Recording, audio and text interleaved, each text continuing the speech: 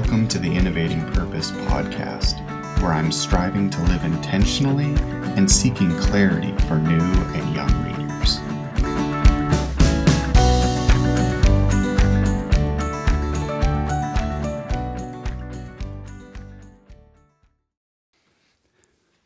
Would you pray with me as we go into the sermon today and listen to the Lord? Lord Jesus, we thank you that we have had an opportunity already to worship you in song, to recognize that you are our greatest friend. You are the lover of our soul. You are our creator, and we worship you here today. I thank you for the good reminders as we sing and as we listen to the vision moment, to be reflective of how important it is that we are in this together, all different ages, united brothers and sisters in Christ, and that we can do this for your glory. I thank you for the words that we're going to listen to from Acts today. And I ask that you'd help us to discern well, myself included. We would hear the words. We would have intentionality in our listening. And that we would walk away changed and transformed. It's in your name we pray, Jesus. Amen.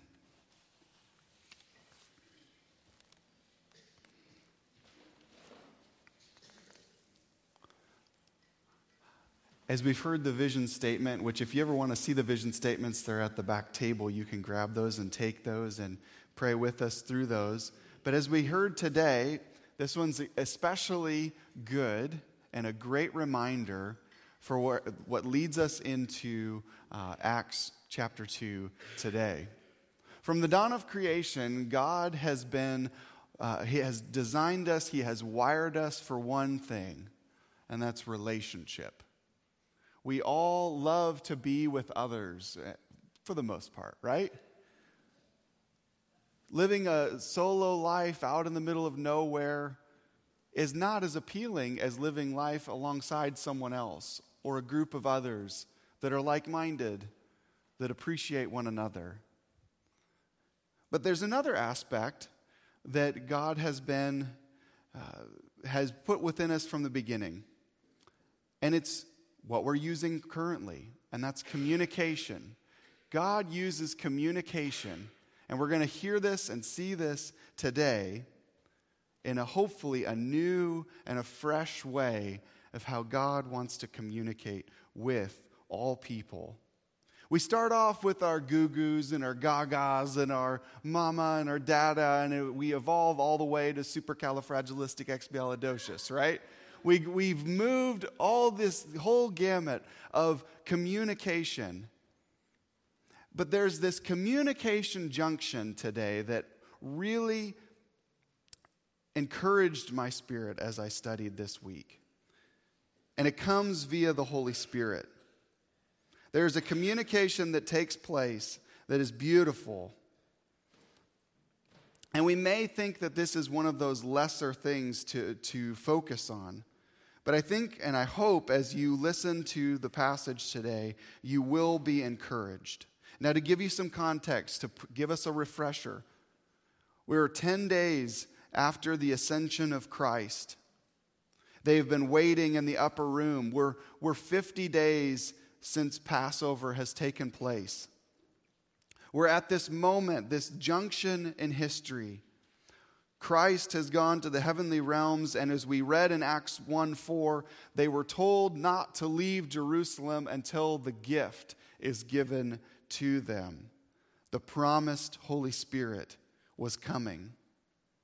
And they're gathered in the upper room, and they are united in prayer, and it says all of the believers were there, and they were gathered. The believers in Jesus were gathered. Now, I want to show a video, but I don't want you to think that this is how it actually happened. I think this is a decent take on what it could have looked like. And Hollywood only gets it so close. We can't actually get it there.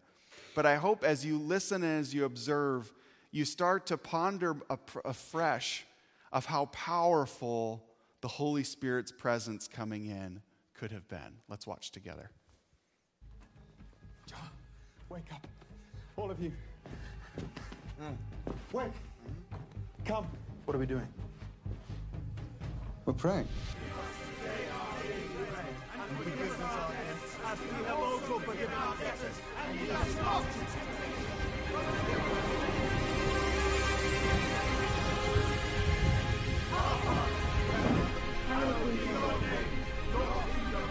Your will be done.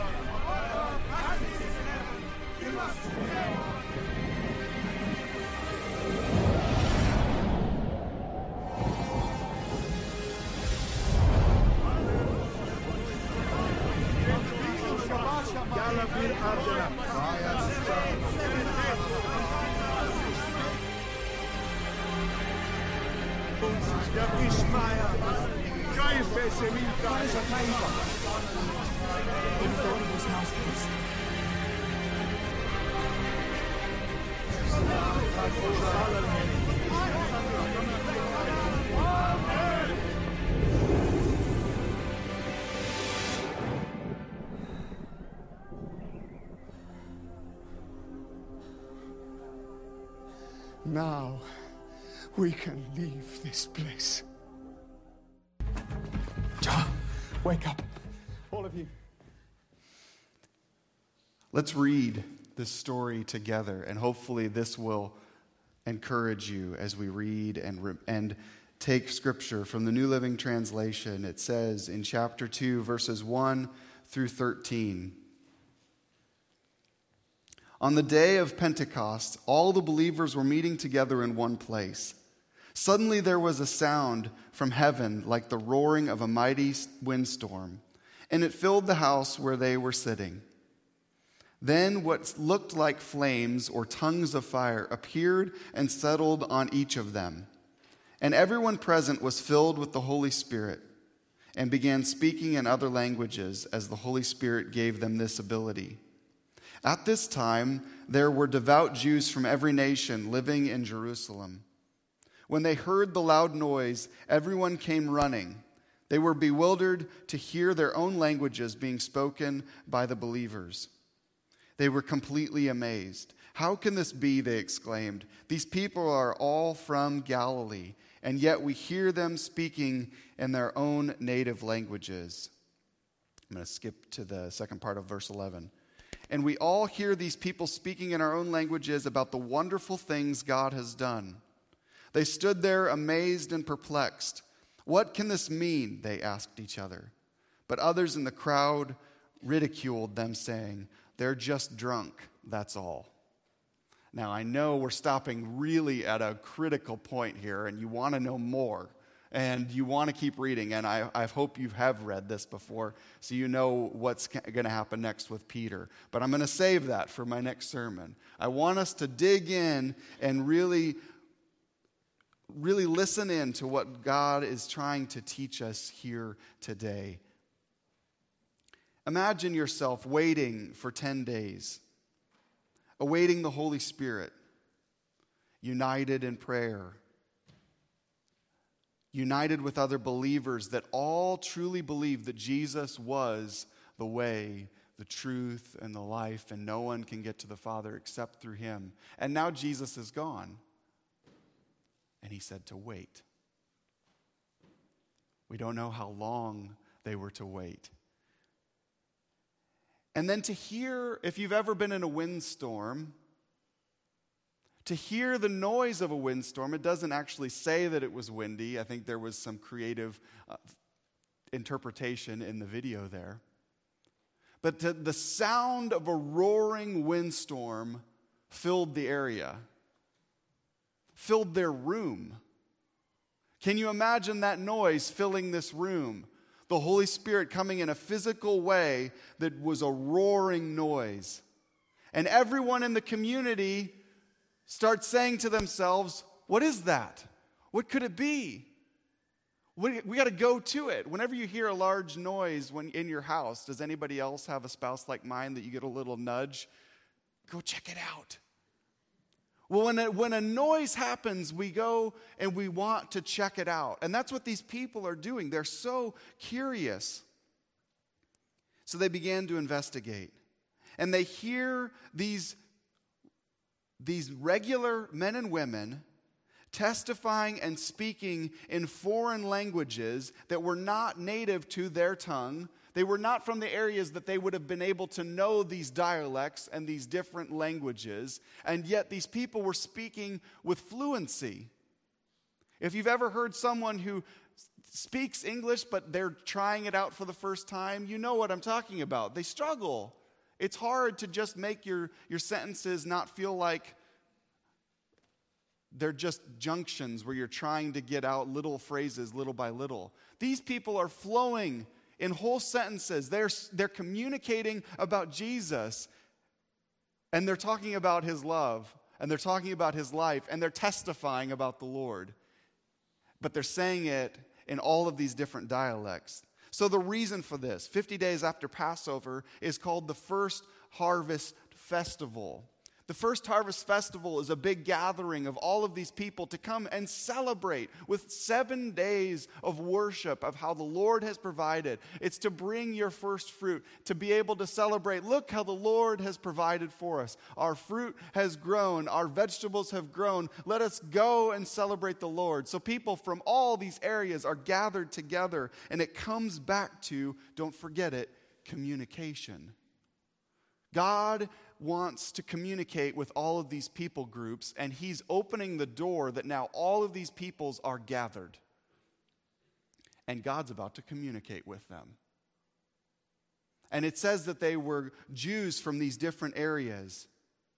But these are people from all of these different areas that were mesmerized, but also shocked to the point of excusing it as something like being drunk. It was so confusing and so alarming, it couldn't possibly be something of God. So this harvest festival opens the doors and it brings people in. And I love the aspect, the different ways that communication is illustrated. Did you ever catch that it says that they were tongues of fire that come into the room? Tongues, what we communicate with. So God is coming in with a thing that resembled a tongue. Can you imagine with a limited vocabulary to try and describe the Holy Spirit entering the room that looked like fire but it wasn't burning, that sounded like wind but it wasn't windy, filling the room? You try to write that down. And then as the fire-like thing floated into the room, it began to separate and then hover over all of the different believers. You try to articulate that. It looked like tongues of fire. If you've ever watched a candle flicker and dance, it appears to be kind of like a tongue. The communication of God, and he is entering into his people, and he is specifically blessing their tongues so that they are able to communicate. What I have a hard time wrapping my mind around is I know that I only speak English. If I started speaking in another language, it's one thing to speak it. It's another thing entirely to know what you just said. So I think God also blessed their mind that they understood what they were saying. He bridged the gap so that they could communicate the good news without having to translate it in their mind. Their mind knew the voice that was coming out of the mouth, and they translated it back into an understandable dialect. There's all kinds of miracles taking place here. It is a wonderful, beautiful way, but it is God's way of bringing the good news to his people. And it is beautiful. And it's only defined by saying that God could have done this. Peter gets into that in his sermon, but I'm going to leave that to Peter for next week. When we try to wrap our minds around a few things, we have to go back in time. We have to go back to Exodus when God has spoken in a similar type setting. When you go to Exodus chapter 19, verse 18, it communicates to Moses that he needed to go up onto the mountain to receive the law, the all of the requirements of the law. He had to spend time with God up on the mountain, and he receives the 10 Commandments, as you can see. And what does it say? What does it communicate about God? How did God enter onto the mountain? It says he came in with a fire, what appeared to be a fire on the mountain, and it descended onto the mountain. And that was to communicate through one vessel, through the one man, to be able to communicate to his people. Very beautiful. But this is now, as we fast forward and we go into the New Testament, we get to Pentecost, we get to this wonderful, amazing, miraculous event that takes place. This is not God coming in fire to one individual to bring down the 10 Commandments, to share the commandments with the people. This is God coming in, getting into the voice boxes of his vessels, those who knew Jesus, those who knew him as Lord and Savior, and now he is able to communicate the good news through them. They are the vehicle to be able to communicate the good news, and now all people everywhere are represented in one gathering so that the explosion of the gospel can begin. Do you see how powerful this moment is? We see that they were waiting, and we see that Jesus even says in chapter 1, verse 8, which you've heard over and over. It says, "But you will receive power when the Holy Spirit comes upon you, and you will be my witnesses, telling people about me everywhere, in Jerusalem, throughout Judea, in Samaria, and to the ends of the earth." My friends, this is the fulfillment of that moment that Jesus was talking about. This is the fulfillment of Old Testament prophecy that God's word would go out to the nations, to all people groups. This is the explosion moment. God's power represented through these people to be able to communicate the good news. This is God's transformational, life-giving Holy Spirit through fire that is coming through them, and it is going out to all people. And do we recognize that those of us that know Christ as Lord and Savior, we have the Holy Spirit within us? We are now called to be messengers for God. It is no lesser of a task than those that we are reading about here today. It is no less beautiful that the Holy Spirit is within you and that you get to communicate the good news of Christ to those that are around you. Now, the Holy Spirit entering these disciples, entering them, and they are now messengers, the apostles. This is vitally important to the future of the New Testament. So much hinges on this moment. This is really the hinge point when God begins to usher in the church. This is why I called the series, We Are the Church. This is the hinge point where we are to enter into this and to believe it. We are to personalize this. We are to prioritize a relationship with God and his Holy Spirit. But I want to articulate it in another way because I think this will communicate a different aspect. They come full circle. But Martin Lloyd-Jones, in his book Joy Unspeakable, describes the difference between common Christian living and what happens when the Holy Spirit clothes a person with his power. I want to read this to you. It is like when a child walking along holding his father's hand. All is well. The child is happy. He feels secure. His father loves him. He believes that his father loves him, but there is no unusual urge to talk about this or sing about it. It is true and it is pleasant. Then suddenly the father startles the child by reaching down and sweeping him up in his arms and hugging him tightly, kissing him on the forehead and whispering, "I love you so much." And then holding the stunned child back so that he can look into his face and saying with all his heart, "I am so glad you are mine." Then hugging him once more with an unspeakable warmth and affection. Then he puts the child down and they continue their walk.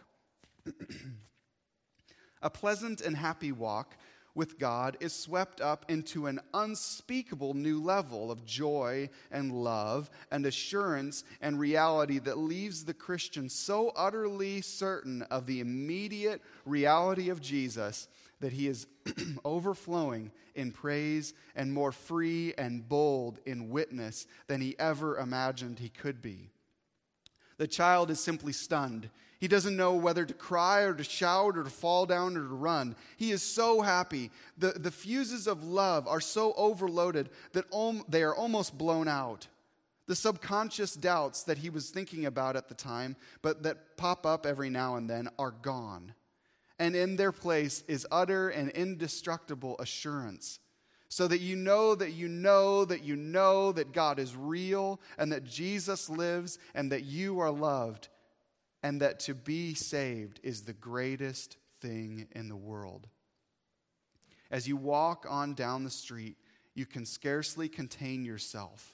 And you want to cry out, "My Father loves me. My Father loves me. Oh, what a great Father I have. What a Father. What a Father." This description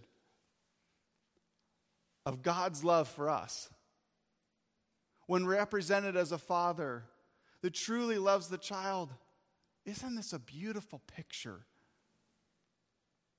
of this embrace to be walking along with God? And nothing seems to be wrong. I love that immediate first picture. But that swooping up of God, that filling up with love, those reminders, those words that we think people just assume that we mean. But God saying that he loves us, that he cares for us. This is the Holy Spirit's move into your life. When God takes up residency in your life, it is, as described in this story, you can scarcely contain it. It changes the way you worship. It changes your trust and your understanding of the Father. If you will start to take ownership and understand that this simple description in this book, Joy Unspeakable, is a reality that you can experience with Christ today, right now, it is joy unsurpassed. But you have to enter into that relationship. This love that we're talking about, this eternal love that the Holy Spirit provides us with, this love that takes up residency within the temple or our bodies as we know Christ, this love is not an ushy-gushy, feely love. It's not that love that is described in so many country songs. It's not this love that is just a feeling. It is love that fills your entire spirit, and you can do nothing other than worship. This love that takes up residency defeats death within us. It defeats sin and the power of the enemy, the devil, within us. It releases us from our selfish desires and our selfish life.